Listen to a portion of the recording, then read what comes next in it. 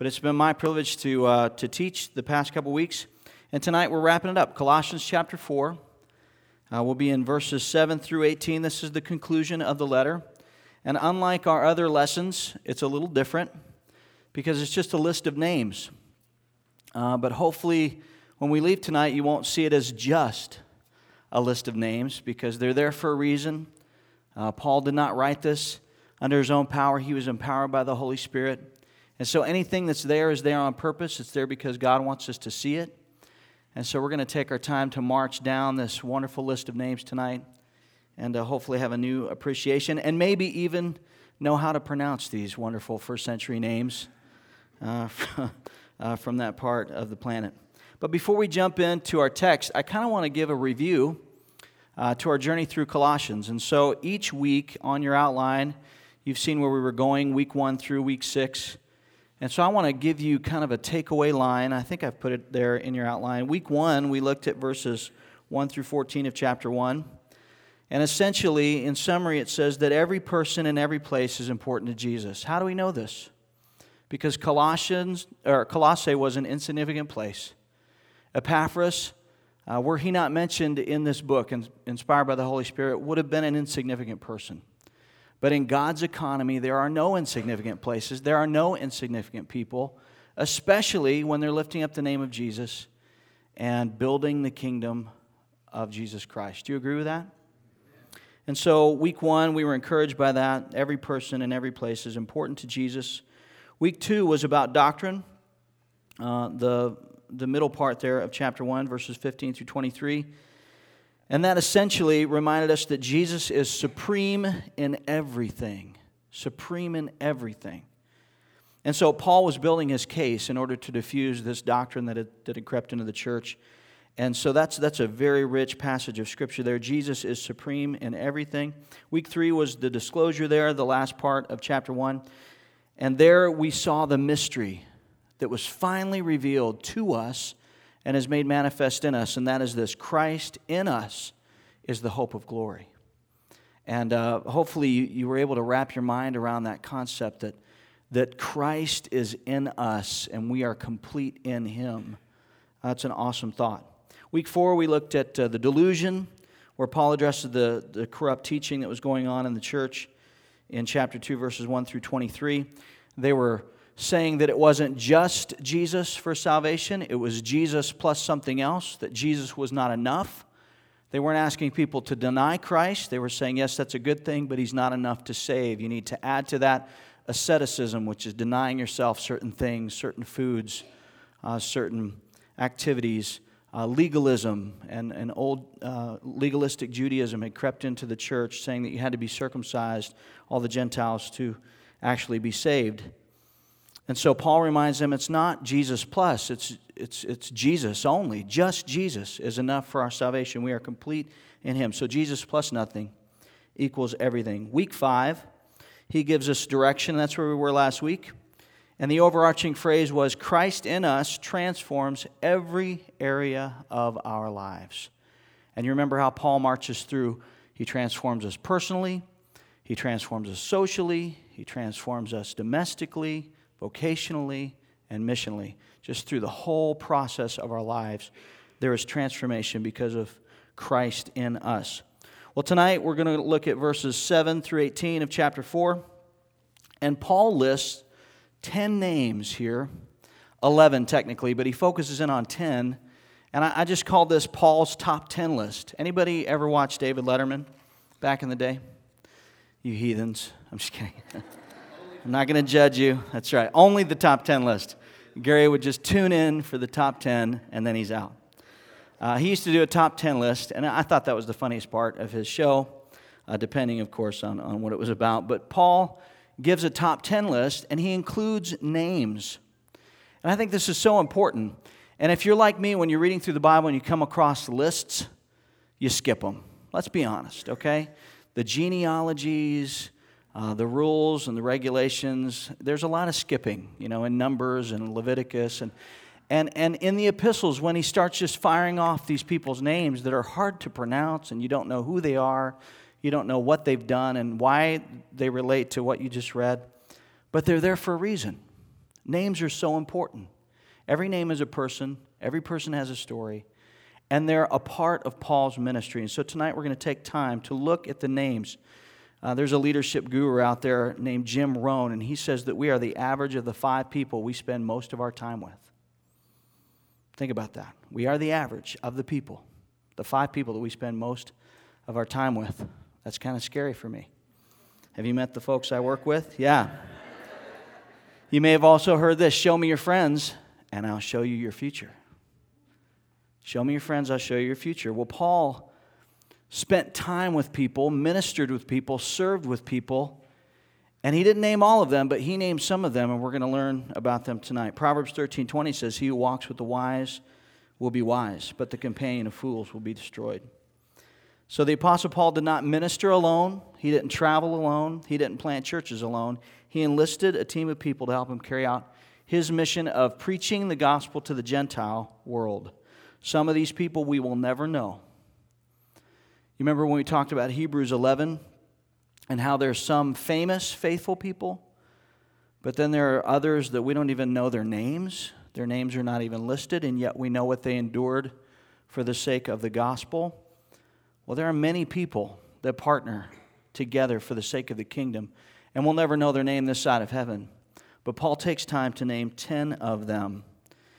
He identifies servants of the Savior, and in doing so, they're recognized for time and eternity. We'll talk about them 2,000 years after the fact. So let's look at this top 10 list. Now, since we are in Texas, not first century Turkey, I'm going to pronounce these names phonetically once we get to the outline, but I will give you the correct pronunciation as we read through the text the first time. Does that make sense? Okay. You're not going to write these names down and say, oh, I hope my daughter names my granddaughter this or my grandson this. It's not going to be that way, trust me. But he starts in verse 7, naming, first of all, Tychicus. That's the correct pronunciation. But we will call him Tychicus or whatever you want. Tychicus, or Ty is good. But Tychicus is the way his name is pronounced. He says he is a beloved brother, faithful minister, and fellow servant in the Lord, and he will tell you all the news about me. I'm sending him to you for this very purpose, that he may know your circumstances and comfort your hearts. With Onesimus, that's how you say that, but it's Onesimus, a faithful and beloved brother who is one of you. They will make known to you all things which are happening here. Aristarchus is how you say that. Aristarchus is what we'll say here in Texas. My fellow prisoner greets you, with Mark or Marcos, the cousin of Barnabas, about whom you received instructions. If he comes to you, welcome him. And Jesus, or Jesus, who is called Justus, or Justice, they are my only fellow workers for the kingdom of God, who are of the circumcision. They have proved to be a comfort to me. Epaphras, who is one of you, a bondservant of Christ, greets you, always laboring fervently for you in prayers, that you may stand perfect and complete in all the will of God. For I bear him witness that he has a great zeal for you and those who are in Laodicea and those in Hierapolis. Luke, the beloved physician, and Demas greet you. Greet the brethren who are in Laodicea, and Nymphas, and the church that is in his house. Now when this epistle is read among you, see that it is read also to the church of the Laodiceans, and that you likewise read the epistle from Laodicea. And say to Archippus, I can't roll my R's, I can't speak Spanish, or we'll just say Archippus or Archie. Take heed to the ministry which you have received in the Lord, that you may fulfill it. This salutation by my own hand, Paul. Remember my chains. Grace be with you. Amen. The first person that Paul names is Tychicus. And Tychicus is the faithful man. He's the faithful man. Paul mentions 2 things about Tychicus, and the first is his character. The second is his commission. He calls Tychicus a beloved brother. This is one of the most intimate descriptions used in the Bible. Beloved brother. We meet Tychicus for the first time toward the end of the book of Acts. He's mentioned as one of Paul's traveling companions. on his third missionary journey. He was probably saved during Paul's lengthened stay in Ephesus, and then he went with Paul. Paul, by the way, was forced to leave Ephesus because of a riot that broke out. And so that was kind of a fast way to forge a friendship right there. Tychicus was with him and accompanied him. They left Ephesus. They went through several Gentile churches that he had founded, then went on to Jerusalem. And I'm sure that Paul got to know Tychicus very well. When you travel with someone, you just get to know them a little bit better. I think you can testify to that. While Paul was there, he was arrested in Jerusalem. He was then detained for a long time in Caesarea. And then he was eventually imprisoned in Rome. We don't know how long Tychicus hung around. He may have been there the whole time and just journeyed with Paul. Nevertheless, we do know that he was with him, serving Paul for at least part of the time in Rome, because he mentions him here. And he asks him to deliver this letter to the church at Colossae. And so he was there with him. So, you know, the saying, real friends walk in when all others walk out. Tychicus was one of those men. He was faithful. He had a great character. And then his commission was to gather information about the church while he was there, give a report to Paul, and then also give inspiration to the church. John Phillips, a commentator, says this about Tychicus and his commission. He said, how astonished Tychicus would have been that morning as he boarded the ship with Onesimus and put out to sea, had he known that the piece of parchment in his bag would outlast the Roman Empire, and that it would be translated into thousands of languages, and that it would be read and studied and proclaimed among men for some 2,000 years, and that millions of people would read about him. Isn't that awesome? He had no idea the importance of his job. The second man that's named is Onesimus, or we'll just say Onesimus. And Onesimus was the fugitive man. The fugitive man. He's named in verse 9. He was a free man in Christ because he met Paul in Rome and was saved, but he was Philemon's runaway slave. You remember in the introduction we said that Philemon is kind of a book that goes right along with Colossians because it was being delivered to a man in the church at Colossae. The man's name was Philemon. Paul wrote him a personal letter urging him to mend a broken relationship. And that broken relationship was with his former slave, Onesimus, who had run away from his house and went to Rome. And then he ran into Paul and God's sovereignty, and he got saved. And now Paul urged him, you need to return and make amends. You see, he was a Christian. He had been forgiven of his sin, but he still had to face the consequences of the wrong that he had done to his former employer, Philemon. Conversion does not cancel our moral, financial, and social debts. But I think it's awesome that he was willing to go back. Man, what a testimony to his changed life. What a testimony to the fact that God had transformed him from the inside out. He's carrying a letter to his former employer that pleads him to receive him now as a brother in Christ. And so he's a fugitive man, but Paul describes him as a faithful, beloved brother in verse 9. And he says this to the church at Colossae, who is one of you. Guess who's going to hear that when it's read aloud in the church? Philemon. He's going to be sitting there looking across the room at Onesimus, this man who had hurt him and run away from him, sinned against him, and he's going to hear the Apostle Paul say, he is one of you. He's your brother now. Pretty awesome. So Onesimus was the fugitive man. And then the third man named is Aristarchus, and he is the fearless man. And the reason Aristarchus is labeled as fearless is because he was a faithful companion of Paul. He's from Thessalonica. He joined him on his third missionary journey. He traveled with him to Ephesus, and he was captured and almost killed by a mob. There was a mob.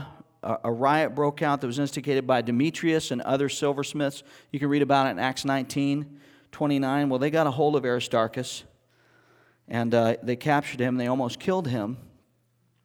And yet he continued with Paul. He left Ephesus. He traveled to Greece and Asia Minor. He eventually accompanied Paul to Rome, and they experienced a life-threatening shipwreck on the way. He was right there during the shipwreck, endangering his life. And then while he was in Rome, he eventually became a prisoner. We're not quite sure why. Maybe it was just his association with Paul. Tradition has it that Aristarchus was eventually martyred by Nero. But he fearlessly faced every persecution and hardship that came his way to remain faithful to the Savior, Aristarchus. He was a fearless man. Fearless man. Then we get to Mark. Mark is the forgiven man. The second part of verse 10 there. And this is the same Mark. This is John Mark from the book of Acts. John Mark. A few years earlier, he had disappointed Paul so badly that Paul just could not stomach being around the guy. You see, it was Paul, Barnabas, and John Mark ministering together. John Mark started out strong and then could not last. He had to go home. Well, Paul had no patience for that. He had no patience for John Mark. He wimped out. I have no time for this wimp. I mean, think of all the things that Paul was enduring, and he had men like Aristarchus by his side, and here's John Mark. He's just flaking out on us. And so he just wrote him off. And Barnabas, who was an encourager, pled with Paul, let's forgive him, let's give him another chance. Paul just would not have it. And Paul and Barnabas came head-to-head over John Mark. And it got so heated that they could not continue on together. Paul went his way, Barnabas and John Mark went their way. Well, John Mark was inspired by the Holy Spirit to pen the first gospel, the Gospel of Mark. He interviewed Peter, other disciples, but he was used by God. This is undeniable. And I'm sure that through correspondence or whatever, Paul and Mark made amends, but the reputation of their conflict had probably spread throughout the early church. So Paul feels the need to say a qualifier when he talks about his name, and he says, I want you to welcome him. If he comes to you, welcome him. Don't give Mark the cold shoulder because of what you've heard. Everything's okay now. We've come together. The relationship is healed. But Paul had since forgiven him, but he was concerned that Mark's name be cleared. And as I mentioned, the Holy Spirit had already used Mark to pen the first gospel by that time, and he knew that the Colossian believers could benefit from his presence in the church, but he wanted to be sure that he wouldn't be received with a cold shoulder. Mark is the perfect picture of forgiveness. We still screw up after we trust Christ. Do you remember when we talked last week? If a person's weird before Jesus, they're probably going to be weird after Jesus, right? We're all works in progress, and Mark had failed. Even after he followed Christ, he failed. And there's contention, and there's rebuke, and there's correction, but there's always grace, and there's always forgiveness and restoration. And so Mark is the perfect picture of a forgiven man here that is beneficial to Paul. In fact, Paul, in his second imprisonment, asked for Mark to come and minister to him because he's beneficial to me. So Mark is the forgiven man. Number 5, in verse 11, he names Justus. His real name is Jesus, but he wants to go by Justus, the friendly man, the friendly man. You know, Jesus was a common name, and Jesus is actually just a transliteration of Joshua. And you can imagine that was a very common name among the Jewish people. Joshua was a legend in the Hebrew culture, took over after Moses, led them into the promised land. You can imagine how many people were named Joshua and Jesus that was translated into that dialect. And so Jesus was a common name, and that reminds us that our Savior had a pretty common name, common everyday name.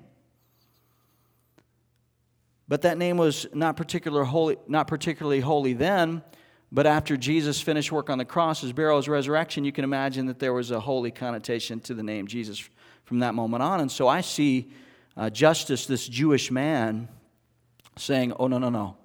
Don't call me by the name of my Messiah. Just call me Justus. I'm going to go by the name of Justus because he revered the name of Jesus. But he was faithful and he was friendly. He was an encouragement to Paul. He was a helper to him. And Mark and Justus are the only Jews that helped care for Paul during his imprisonment. He points that out. But he brought comfort to Paul. He was a friendly man. Verses 12 through 13, he mentions the pastor and the church planter of the church there in Colossae, Epaphras. And Epaphras was the fervent man. He talks about Epaphras' zeal and fervor for the people in the church at Colossae.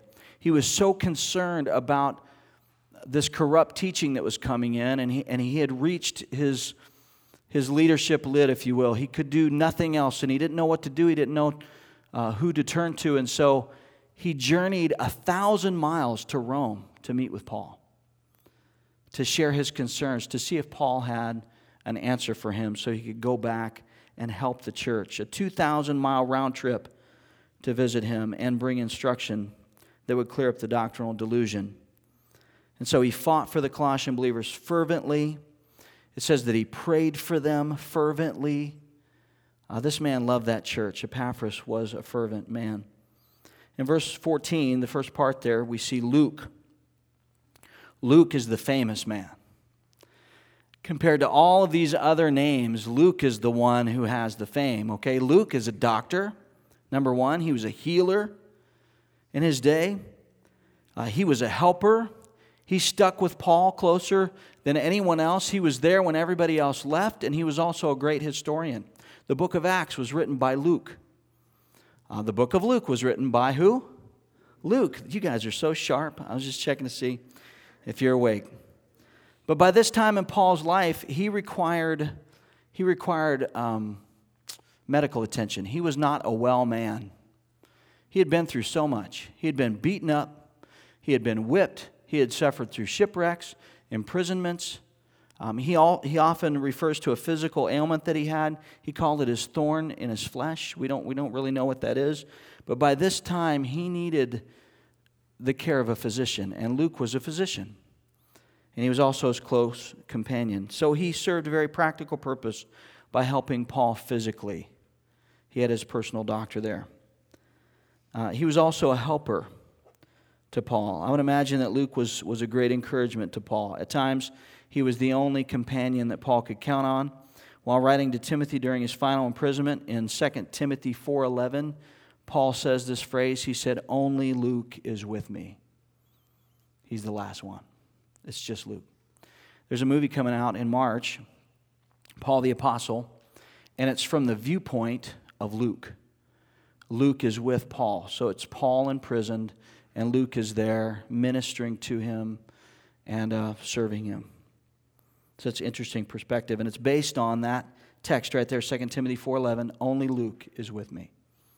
So Luke was a helper, Luke was a healer, Luke was also a great historian. The Holy Spirit used Luke's meticulous mind to chronicle the life and ministry of Jesus. If you want to know the complete picture of Christ on earth, read the Gospel of Luke.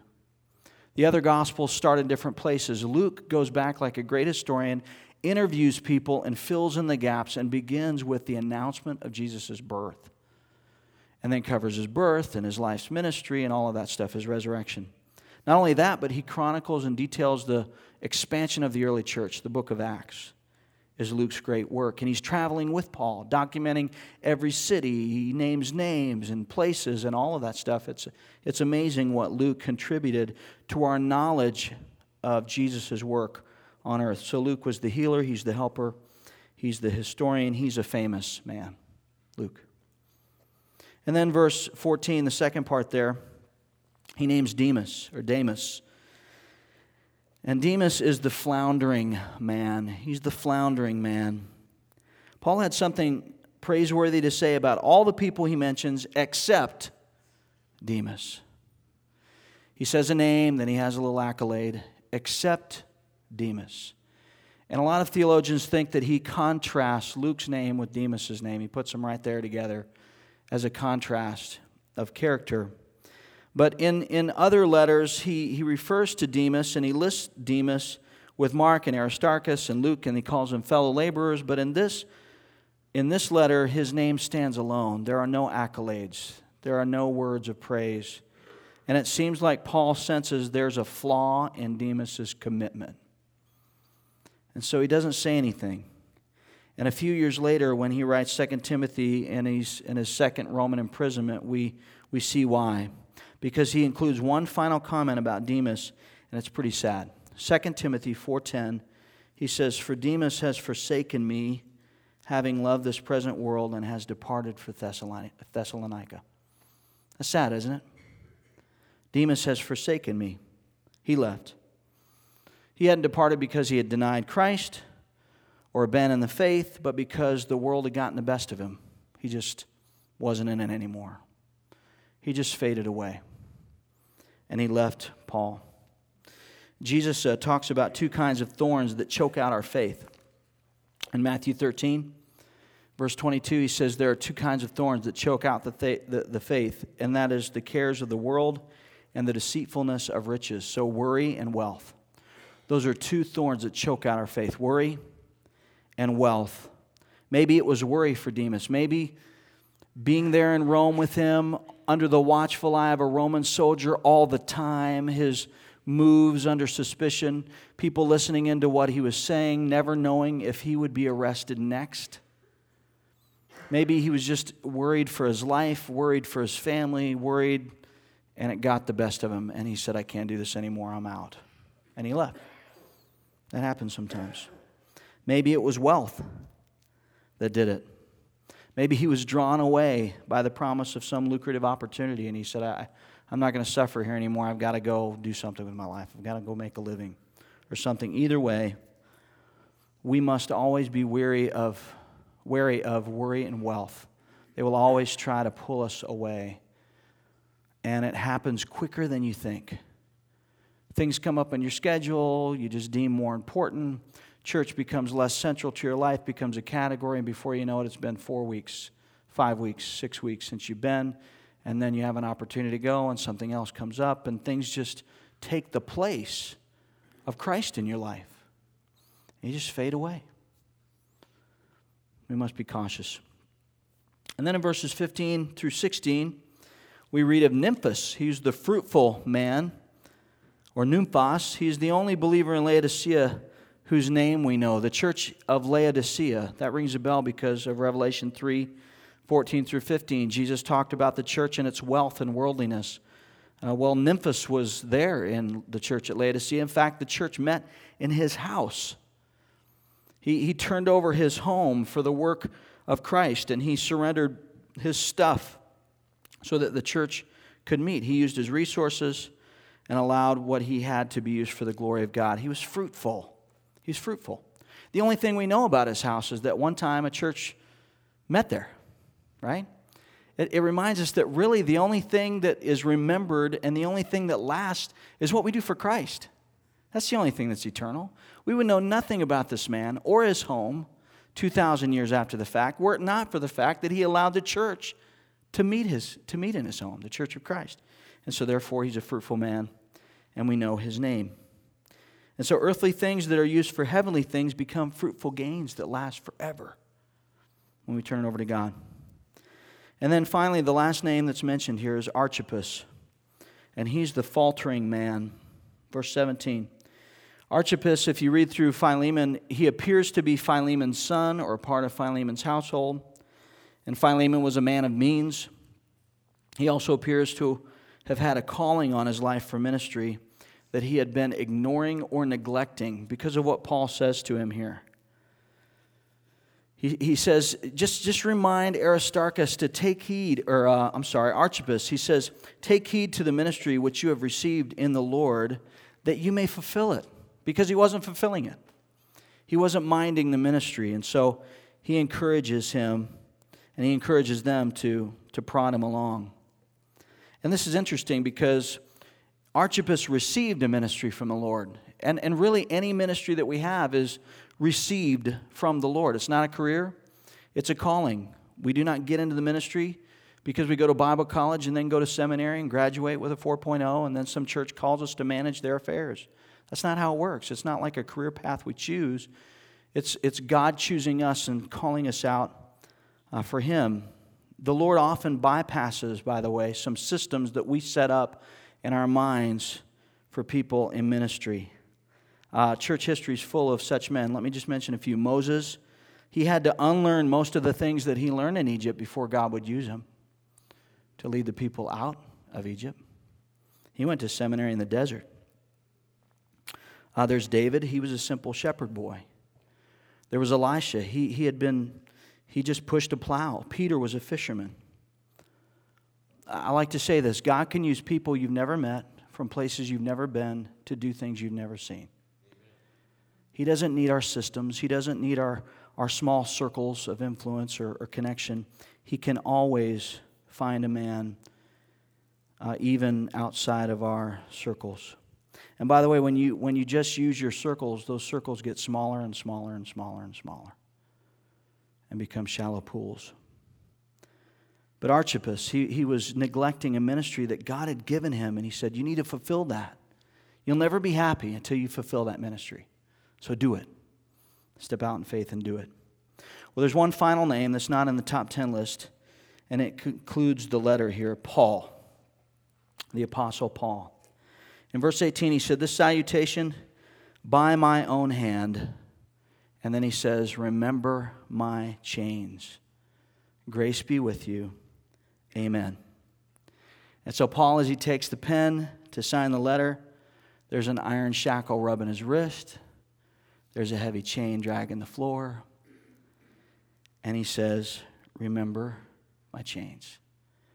This sound, clanging chains, was the background music of Paul's life in Rome. He heard it all the time.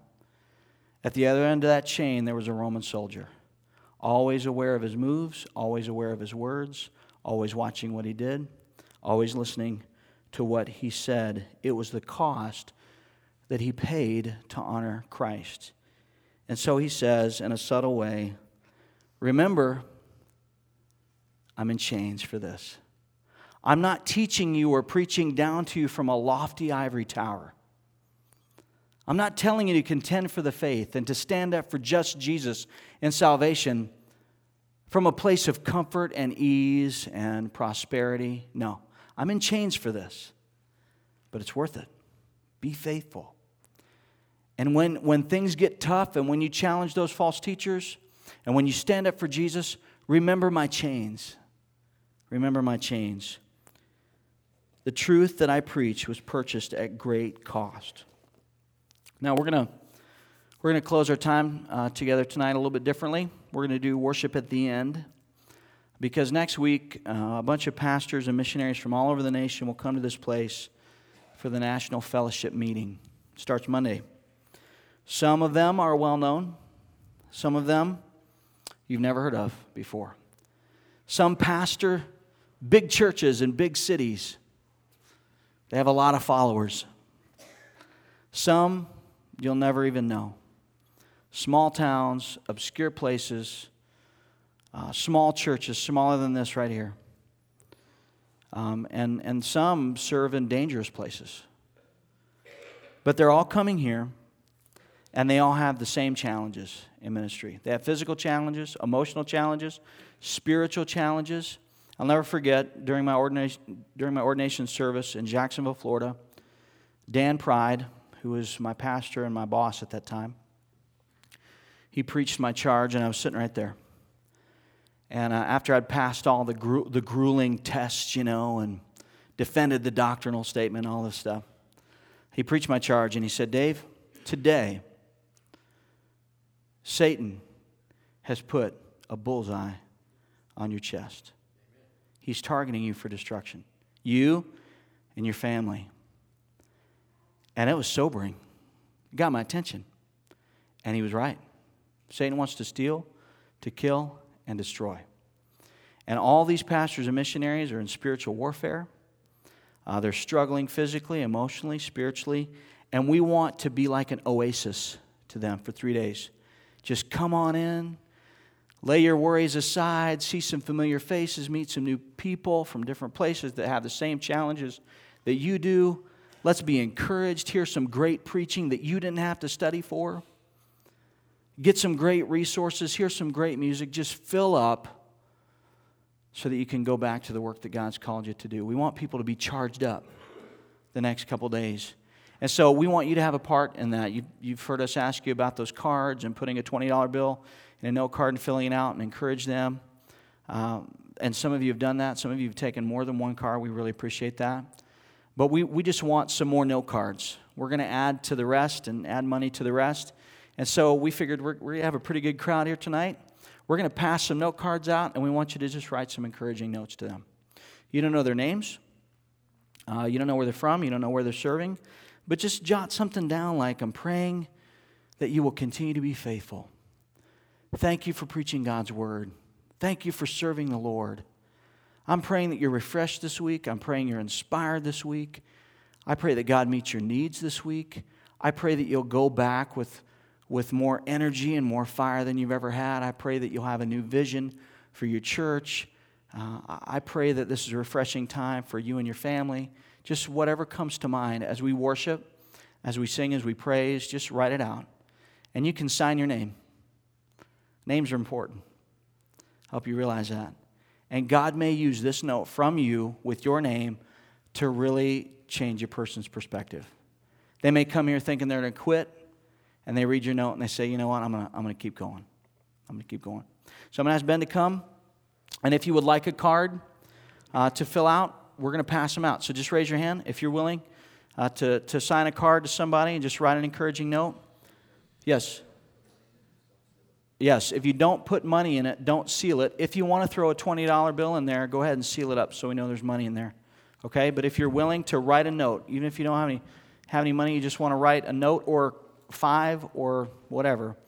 We're going to sing, and as we sing, you're going to fill this out. And then when you're done, just join us as we worship together.